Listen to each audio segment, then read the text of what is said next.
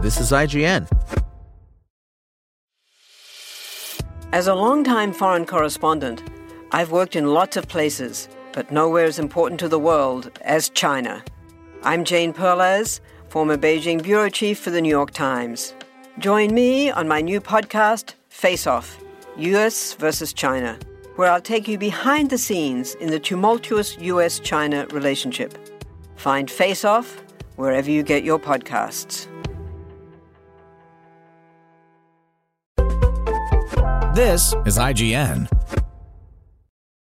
In the Earth Review by Tom Jorgensen. In the Earth opens in theaters on April 16th. Read more on IGN's policy on movie reviews in light of COVID-19 at IGN.com. IGN strongly encourages anyone considering going to a movie theater during the COVID-19 pandemic to check their local public health and safety guidelines before buying a ticket. After more than a year of the ongoing COVID-19 pandemic keeping many of us trapped indoors for most of the time, director Ben Wheatley offers viewers a chance to engage with the natural world within the Earth. Trouble is, the natural world engages right back and reminds us that there are forces out there that we can't control or understand, no matter our motives. While clearly more focused on providing a visceral experience than an emotional one, Wheatley's return to horror is a Kubrickian descent into madness that gets progressively more engrossing as it builds towards its bonkers finale. Apparently, In the Earth is itself set during a pandemic that has taken a similar, probably worse, toll on the global population.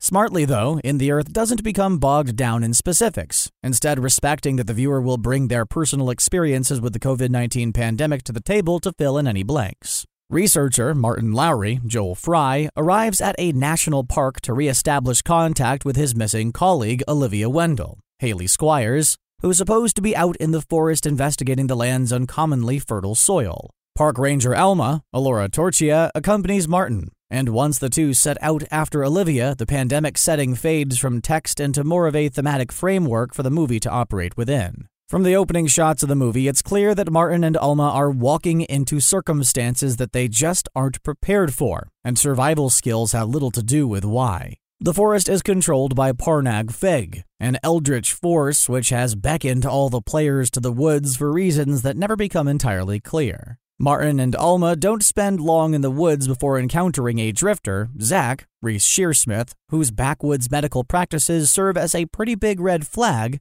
that they pay little attention to. Martin and Alma's relative ignorance toward Zach's grim brand of hospitality belie maybe the only glaring issue that persists throughout In the Earth. Martin and Alma rarely seem to react proportionally to their increasingly horrifying and maddening circumstances. The weak protestations one character gives to having a gruesome procedure performed on themselves especially stand out, and that happens before Parnag Feg really starts to go to work on their minds. Fry and Torchia don't have much chemistry to speak of, nor do their characters evolve much throughout. Torchia's Alma at least provides a tether to common sense, challenging the questionable logic of other characters most of the time. But Fry's Martin is downright boring. His backstory and personal reasons for going after Olivia only passingly mentioned, and to no consequential end. Much more weight is given to the supporting characters, Zach and Olivia, and their opposing beliefs on how best to make contact with and please the spirit of the forest.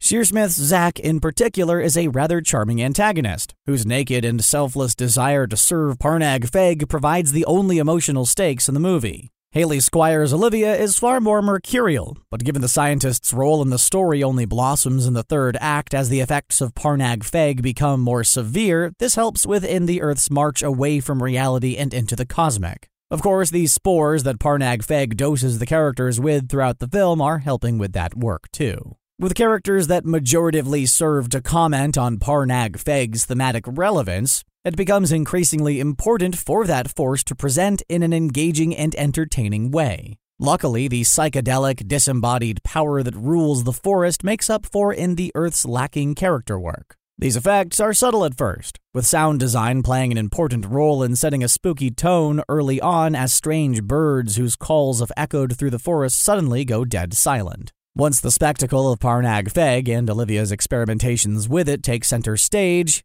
In the Earth is impossible to look away from. At first, the equipment Olivia has set up in the forest is used to a more grounded effect. with speakers and strobe lights providing a harsh interruption to In the Earth's naturalistic leanings, up to that point and amping up the tension while Zach hunts Martin and Alma. Side note, viewers sensitive to light-based visual stimuli may want to take caution watching this movie. There's a lot to be said for ending strong, and In the Earth parses out its best, strangest material at an excellent pace. Once the characters decide to actively engage with Parnag Feg, wow, things get exponentially weirder in the best way. Wheatley pulls out all the stops, with colorful elemental montages effectively communicating power that the human mind can't comprehend. Those harshly juxtaposed visuals, coupled with the monolithic keystone which Parnag Feg's influence seems to emanate from, evoke Kubrick's 2001 A Space Odyssey, which had to have been on Wheatley's mind while crafting In the Earth.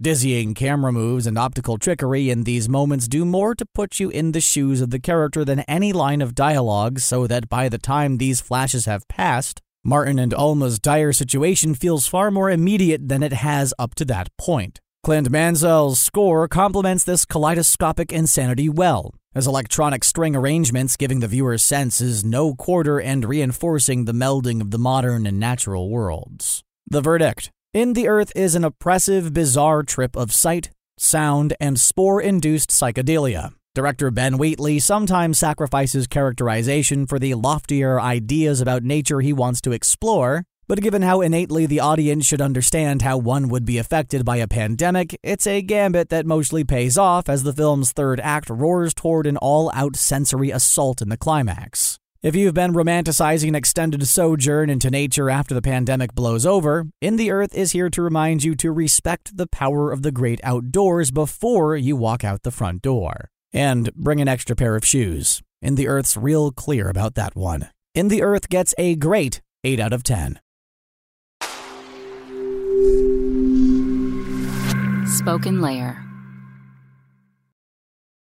Want to learn how you can make smarter decisions with your money? Well, I've got the podcast for you. I'm Sean Piles, and I host NerdWallet's Smart Money Podcast. Our show features our team of nerds, personal finance experts in credit cards, banking, investing, and more. And they'll help you make the most of your money while cutting through the clutter and misinformation in today's world of personal finance. You'll get clarity on strategies to help you build your wealth, invest wisely, shop for financial products, and plan for major life events. Listen to NerdWallet's Smart Money Podcast wherever you get your podcasts.